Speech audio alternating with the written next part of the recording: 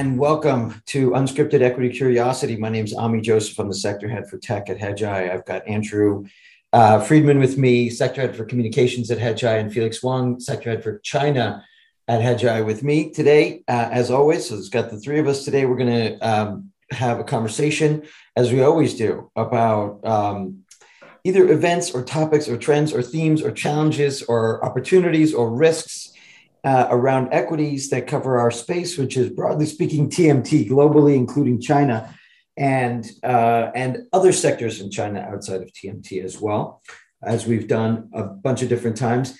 Today's episode is season 2, episode 5. Everything that we are saying is available on Spotify and Apple, and also is available free on the Hedgeye website if you need to access any of that. So today's topic, I think, is probably pretty straightforward, and that's because we're all struggling with our thoughts about Russia and the Ukraine and everything that's happening, and trying to put it in a investment context, especially because the world isn't a shoot first, sorry for that analogy, but shoot first and ask questions later mode when it comes to stocks. And that affects everybody's bottom line. Some of those things will be lasting and some of them will be ephemeral.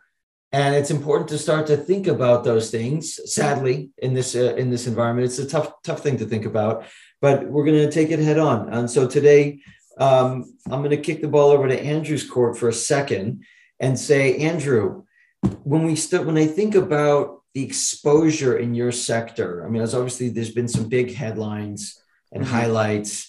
I don't know if Google has made a headline yet. I can't remember, but I know Netflix has, and others. I don't know if TikTok will make a headline there. I think they did actually. TikTok has, TikTok has, Google has. So maybe take us through some of like the high level, like kind of like what's happened in your sector relative to Russia, Ukraine. What's sort of like the fakery of it, and what's like the meat? Like, is there any meat to any of this stuff that's happening? Take us through some of that, and then I'm going to take it, and then I'll toss it over to Felix after that.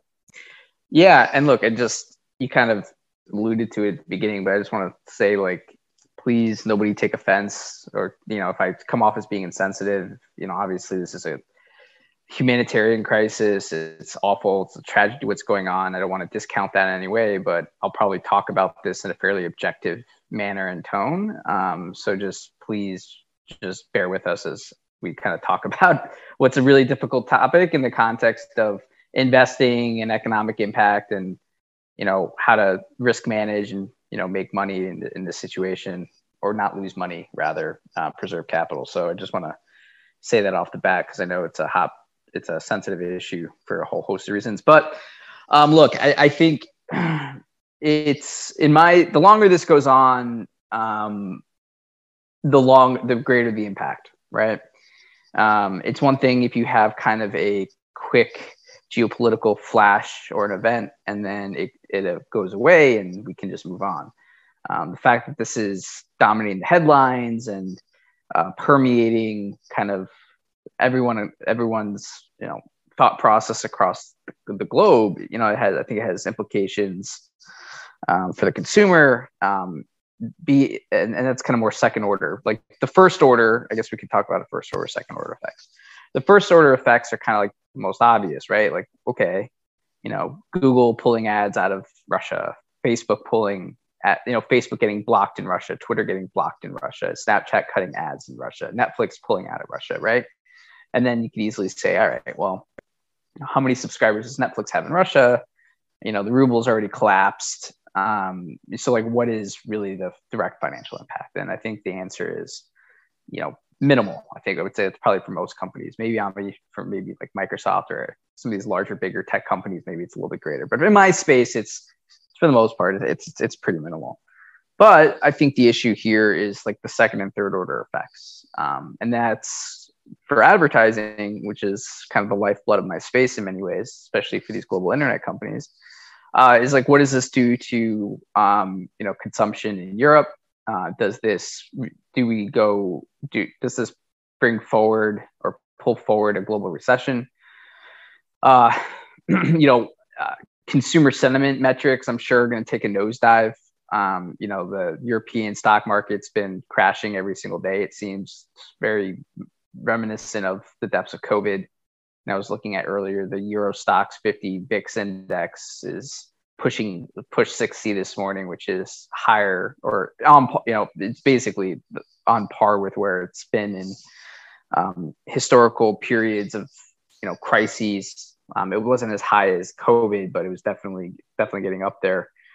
And so I think the knock-on effects are going to be very real, and that's going to hurt advertising. And it's also coming at a time where we talked a lot about like coming off of what was a pretty juicy demand environment, stimulus driven. That's not there. And then I think the commodity impact is something that's going to be really significant, because the low end to mid and like the low to mid consumer in terms of the income spectrum was already kind of tapped out, and benefited a lot from. Hey, Andrew, stimulus. I'm sorry. You cut out there for a second. If you don't mind just restating that. Sorry. Yeah, no worries. What did you hear last? I apologize. It was before, right? The sentence before the low end. Oh, okay. Well, I was just going to say, I was saying the low end. We were already coming off like a stimulus overhang, right? Inflation was already a big issue, and the low end consumer to the average is, gets hurt most by this rise in commodity prices, rise in gas prices, wheat going up. So that's just going to further erode discretionary income, discretionary purchasing power, real purchasing power. And that's going to exacerbate kind of exacerbate the headwinds that we've already seen in consumption, which is going to impact advertising. And then on brand advertising, too, when you have such awful content being displayed all over social media channels, brands like Nike or Ben and Jerry's or whatever, Patagonia, you name it, like very brand oriented companies will pull advertising, right? Because they just don't want to have their image associated with that. And so in many ways, it feels very similar to kind of where we were going into COVID, where everyone was saying like, look, it's just this virus. What's the big impact going to be? But really the impact wasn't necessarily the virus itself, but the response to the virus, right? All these second and third order effects. And as we know how recessions occur, is you throw a wrench in the system, you have some type of catalyst that has then quickly spirals, and it just causes a slow motion car wreck, like a slow motion train wreck almost. And that's what this seems like is happening. There's probably a lot more risk out there than people appreciate or can even think about, that we can even think about. So that's probably driving some more risk off behavior, in the markets over the last week. It's tough, right? Because we don't know how this settles out. And it's also, is this going to be met by, an easier Federal Reserve, reversal of these rate hikes, or maybe, the return of fiscal stimulus? I have no idea, right? But what's harder is that, we've already coming off of such a huge response out of COVID from governments across the world, that it's hard to see how we have the similar response in terms of magnitude. And then there's obviously the humanitarian crisis with refugees. It's just a mess, right? And as an investor, it's really tough because you're trying to value companies based off of what you think their future cash flows are, the future fundamental performances. And then when you have these periods of uncertainty, it just makes it really difficult to really understand like what that could be, especially for more of these companies that are more cyclical. So to your point on, people tend to kind of just cut bait and run and then revisit it later. It's probably, those periods of illiquidity usually create tremendous opportunity if you can step up to the plate and be a source of liquidity, right? Which is why I think it's important to, maintain solvency and just be ready. But I think it's also, by the way, sorry to interrupt. Yeah, no, it's okay. It's also one of the hardest things. I remember that in like, I think it was like November of 2008. I was at Fidelity, and the market was going down massively every single day. And, Fidelity is a long only, amazing place, and can't say enough good things, but it's a long only. So you're exposed to these things, and markets like just dropping like crazy. And I mean, it was kind of like a tough thing. And I remember hanging out with some friends on the weekend, and I was just like in a totally somber mood. And everyone's like, this is the best time to buy. And I said to them, I knew they were right, but of course, like from the outside, because none of them were investors, right? But they were all, they had like regular jobs, Main Street, right? But my reaction was emotional. I felt my reaction to be emotional. I noticed it in the moment. I was like, how can you do that when the market's going down like 5 or 10% per day? I'm like, we made it with the barter system, whatever. I had like, one of those reactions. And I think it's an important thing, like to remember that those of us in the investment world and who are like obviously watching our investments every day, every minute to minute, even to some degree, those of us who are professionals have it open all day long, that, for the regular world, a couple of months, 2-3 months is a very short window of pain, where for gain in exchange for like a lifetime of retirement gain, right? And savings and all that kind of stuff. Whereas for us, it's like 2 or 3 months is an eternity of staring at these things. I mean, if you get cut in half, right, in 2-3 months, like if you go down 20-30%, it's possible, of course, right? Before you bottom, like it's like, what do you do with that? Like, I mean, and it's it is really difficult. And I think it was easier to think about like calling the turn. It's amazing how markets work and just how like things evolve, right? Like so many bad things happen in quad four. It's ridiculous. But like, back in January, February, like, like Russia was concerned, but the market's really concerned about it. Now it's like, all right, we have this global crisis on top of like already very difficult economic comparisons and a slowdown with central banks across the world tightening. And it just makes you freeze, right? Because when you have to put capital work, it's just really hard.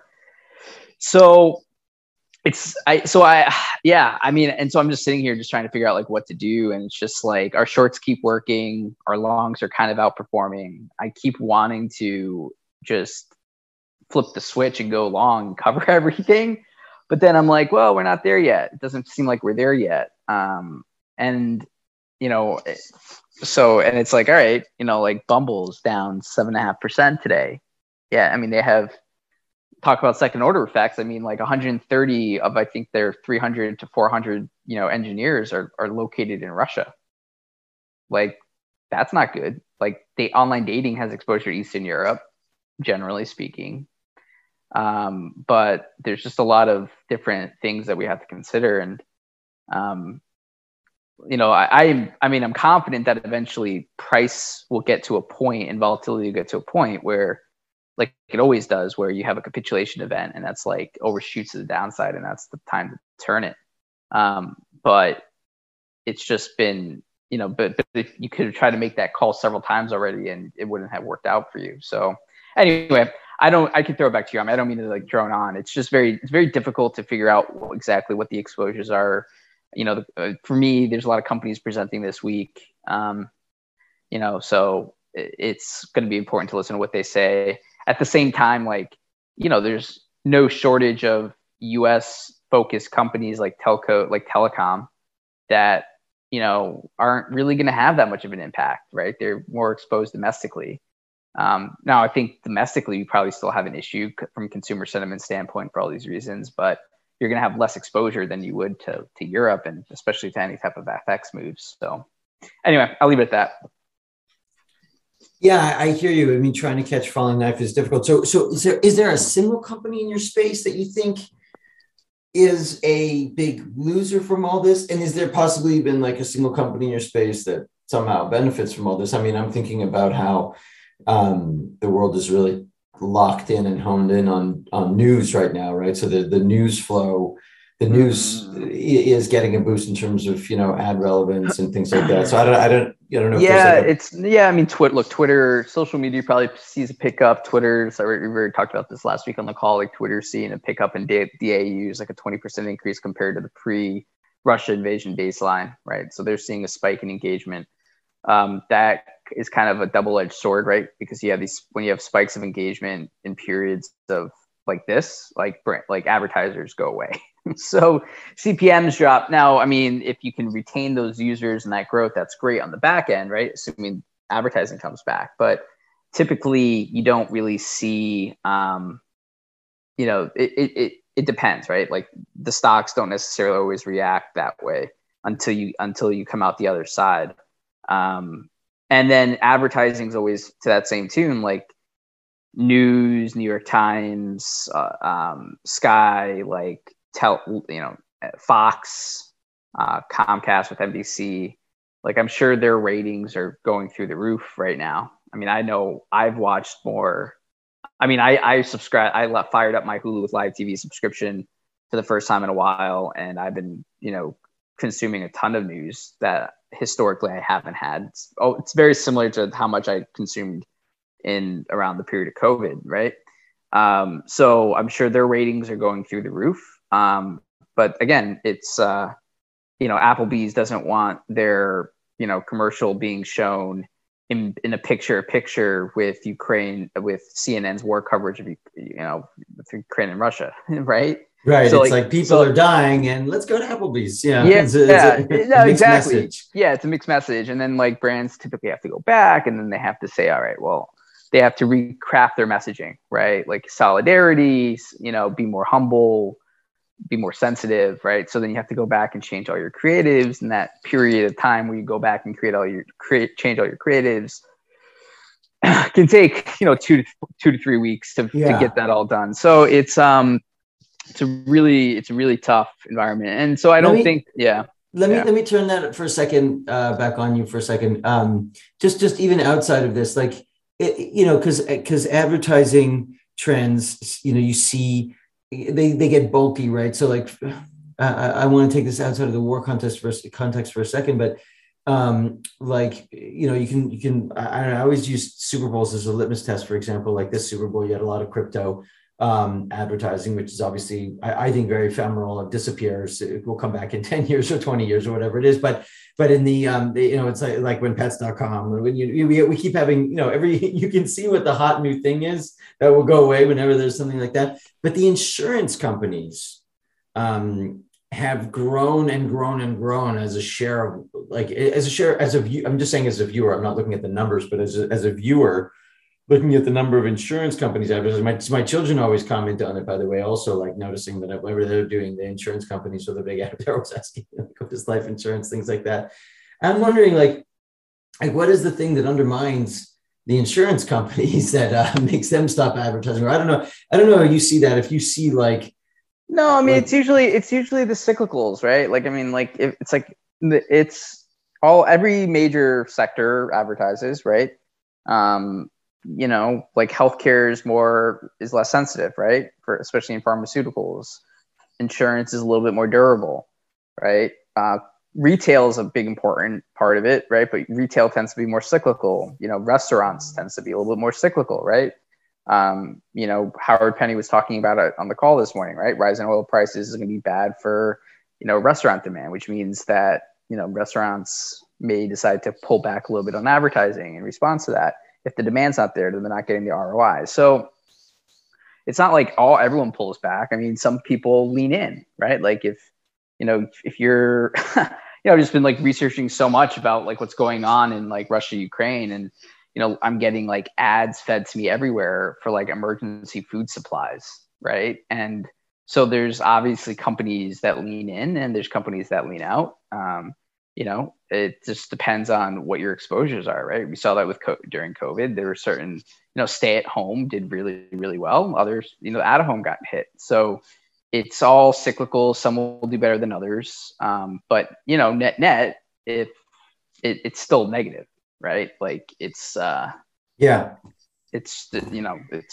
the cyclical swings are not enough. Like the stable defensive sticky advertising dollars are not, the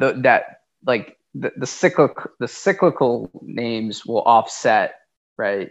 Like, sorry, the change in the defensive advertising growth dollars won't be enough to offset the cyclical component typically, right? And yeah, like Bitcoin, crypto, sports betting is huge. There's always some type of like fast money fad, right? Like VC funding to try to like grow your direct to consumer business. It's just kind of how it works. But it's, a recession generally isn't good. And retail, like I said, is a huge component of this. And that's what's going to be probably taking the brunt of it, especially with rising, food and energy prices. That's going to hurt the consumer the most, which is going to be bad for any type of low end. It's going to be bad for advertising generally. Yeah. I think, I think when it comes to like Russia, Ukraine, there are definitely like supply chain implications across tech. There's been a lot of software creation out of Ukraine for the last number of years. It's like a growing important center of technology. And my first thought is a lot of that will transfer to like Warsaw, for example. I mean, some of it gets destroyed, sadly, but Warsaw also has a strong software development center. And so it naturally is in a position to absorb and benefit from like the kind of like the outflow from the Ukraine, sadly. So I think that's one of those things that I've been trying to think about a little bit as well, like who's in position to benefit and which countries get development strengthens significantly from this. What about semiconductors, Ami? Like what? Yeah, like, I think. Yeah, I mean, like this. None of like the major supply chain puzzle pieces run through Ukraine and Russia from a fab to assembly test, to shipment perspective. Neither country is a massive demand category for any single computing device or manufacturer. They are noticeable, like meaning like, there's a percent or there's a 2% or here or there, but like there's nothing out of bounds massive. I think so. I think like I think I think the bigger implication is that if you're right about, I think that we were the reason why. Sorry, guys, tongue twisted a little bit here as I think through it. Yeah, but when after the bubble burst in 2001, it got a lot worse after 9/11. And 9/11 was terrible and awful in so many ways, but it was like that sort of grenade being thrown on top of like a denouement that was already happening. And I hate to put it in those terms. It's too raw and ugly, but like just economically speaking, in terms of the bits and the bytes and how they move, having a war like this at the end of a beautiful and long cycle, but where you've reached the end of some of the climatic elements of that cycle. Like, for example, just an example, I'm going to go off topic here off of Russia, but the cloud computing is driven architecturally by its simplicity and so on and many other things, but also by its elasticity. And when you look at bear with me, guys, I'll come back to all this. But like when you look at cloud computing, the three tenets that it starts with are basically abstracting your usage of computing, of networking, and of storage. And from the beginning, AWS, the founder of this movement, or like the pioneer, or not the founder, but like kind of like the prime mover, they took the storage side of this, the storage, third, call it, and they were like, this is where we're going to push Moore's law all the way. And we're going to take storage per terabyte or per byte prices down on a regular basis over the next, whatever decades, and we'll commoditize this, and it will drive increasing elasticity, and it will make our enterprise customers feel like, oh, we got to put our data here. It's the cheapest, best place to have our data. Once our data is there, we're going to do computing. We're going to obviously have to do egress. That's networking. We're going to have, or maybe we'll buy some additional services on top. And so that was the sort of the creation of the cloud. At this point, storage prices in the cloud are so freaking cheap that reducing them more, like if you have a $10,000 monthly bill from AWS and your storage cost is, I don't know, $70, if they take your storage cost from 70 to 68.50, it doesn't change the consumption, right? I'm probably over exaggerating the relative basis of mix of what you're paying for at AWS, but I'm giving an example of like kind of like an elastic point that is sort of like at the end or hitting a wall. And so in this case, you need AWS. It's at this point in the cycle, you start to hear a lot more about cloud being expensive and people, whatever, et cetera, et cetera, et cetera. And you see a lot of software IPOs where the next generation software companies like the Confluence, the Hashis, et cetera, have a minority of their revenues tied to cloud product, a growing portion, but minority as opposed to leading. And I would have never thought that would have happened when looking, kind of number of years ago, looking forward. And so my point is that maybe like one massive cycle was sort of at its natural endpoint. It doesn't mean AWS could, by the way, do the same thing with computing or networking over the next 20 years, and Cloudflare's sort of doing that in the networking area. So like there are elements of this that can easily continue.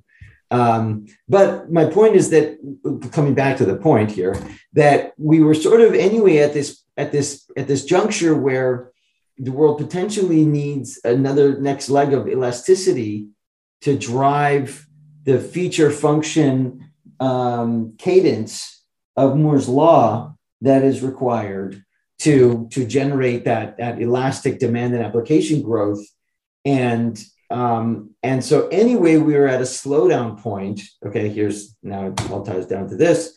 And then we have a really easy setup in terms of the bear case coming out of 2021, looking into 2022, which we pointed out on our themes deck starting in September, that the estimates were going to get cut.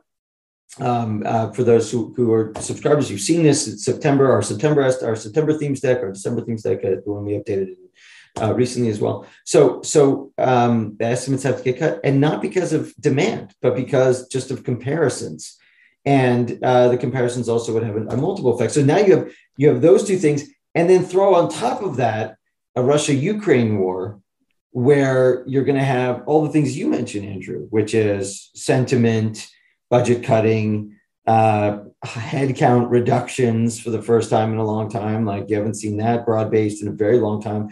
And kind of like that'll have a fall-on effect. Like, for example, seat-based demand in tech will be hard. Like anyone who pays, but use licensing models based on seats will be difficult and will be challenged.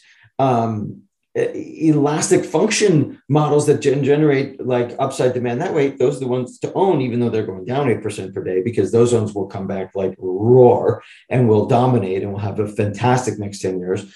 But this is going to be tough. And then if you look at 2008, I'm sorry, I'm going on and on here, but if you look at 2008, in November of 2008, I was mentioning about Fidelity, by the way, and like going back to that story here for 1 second, is that I may have told this story on the this podcast before, so Andrew, cut me off if I've told it, but like in the deepest, darkest point of 2008,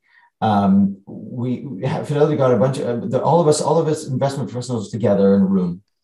It was like 180 people or something, and put on the stage the four horsemen of Fidelity, right? Like this is like the 4 greatest portfolio managers ever at Fidelity.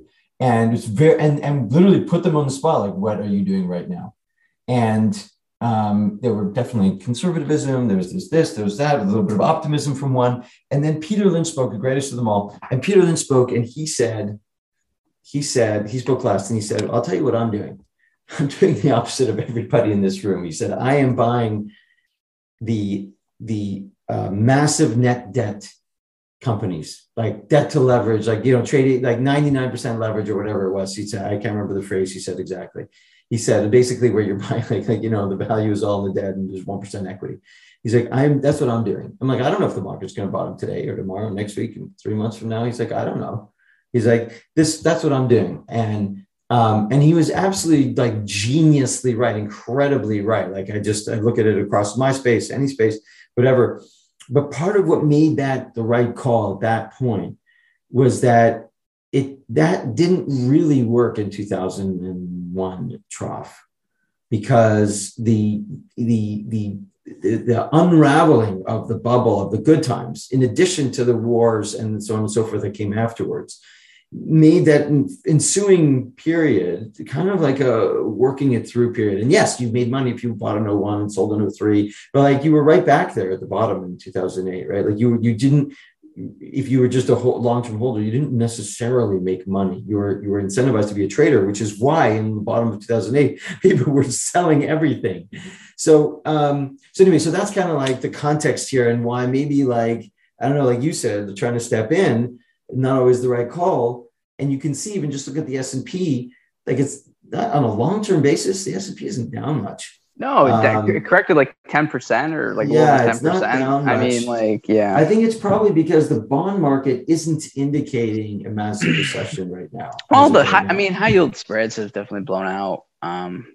But I think it's also the index composition too, right? Like it's so much, it's become so heavily weighted to tech and like Apple, Microsoft, like Amazon. These are, you know, these names, they're just not correcting as much, because obviously if you look at like the median weighted index or like the average stock decline, it's down much more.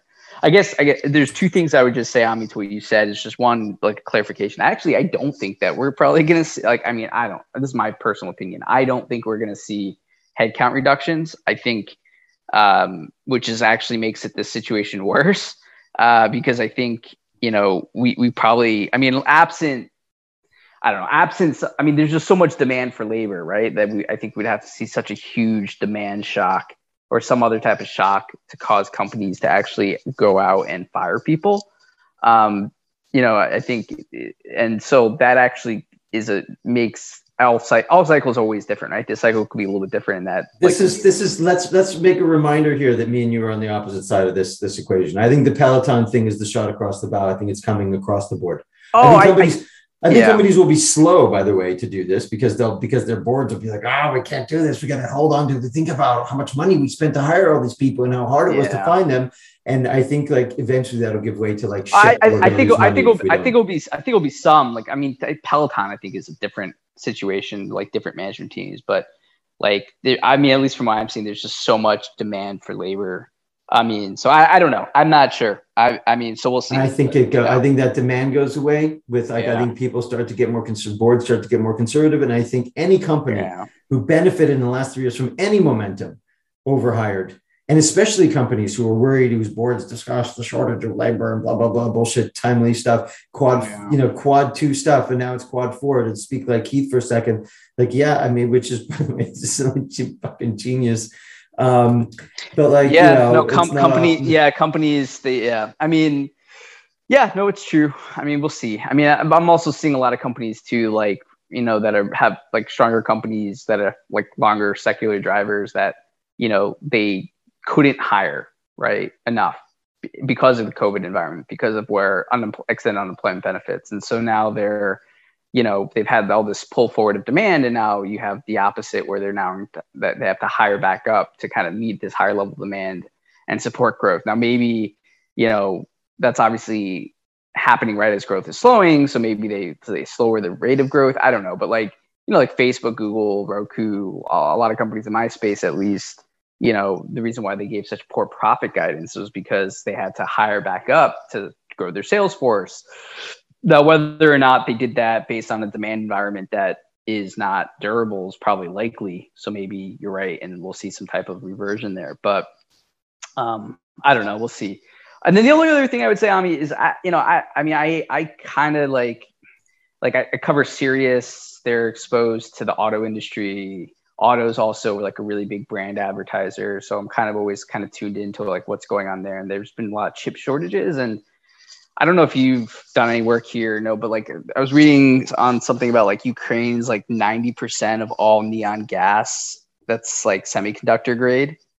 And like neon gas is like a key input in terms of like lasers to make semiconductors. I have no idea. Like it's just something I read it in a couple places. So that's why I'm asking you. Yeah. No, so I don't know.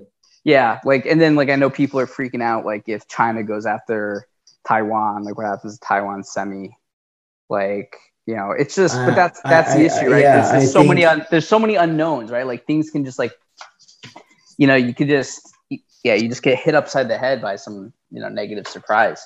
Taiwan is like that's a whole podcast we should do with Felix and maybe bring in somebody. We could maybe bring in somebody who's a supply chain expert at some point and go through all of that. Yeah, because I like with Roku, I remember like it was crazy, like because I've done a lot of work on the TV supply chain and LED panels because of Roku, and like I remember, like I mean, beyond semiconductors, like one of the big issues for the TV OEMs coming out of COVID, it was actually the cardboard supply. Like there wasn't an issue coming out of COVID with semiconductors or anything else, but it was the fact that like the main supplier for cardboard was like cut off or something. It came from like one location, and because of that, they weren't able to ship things out.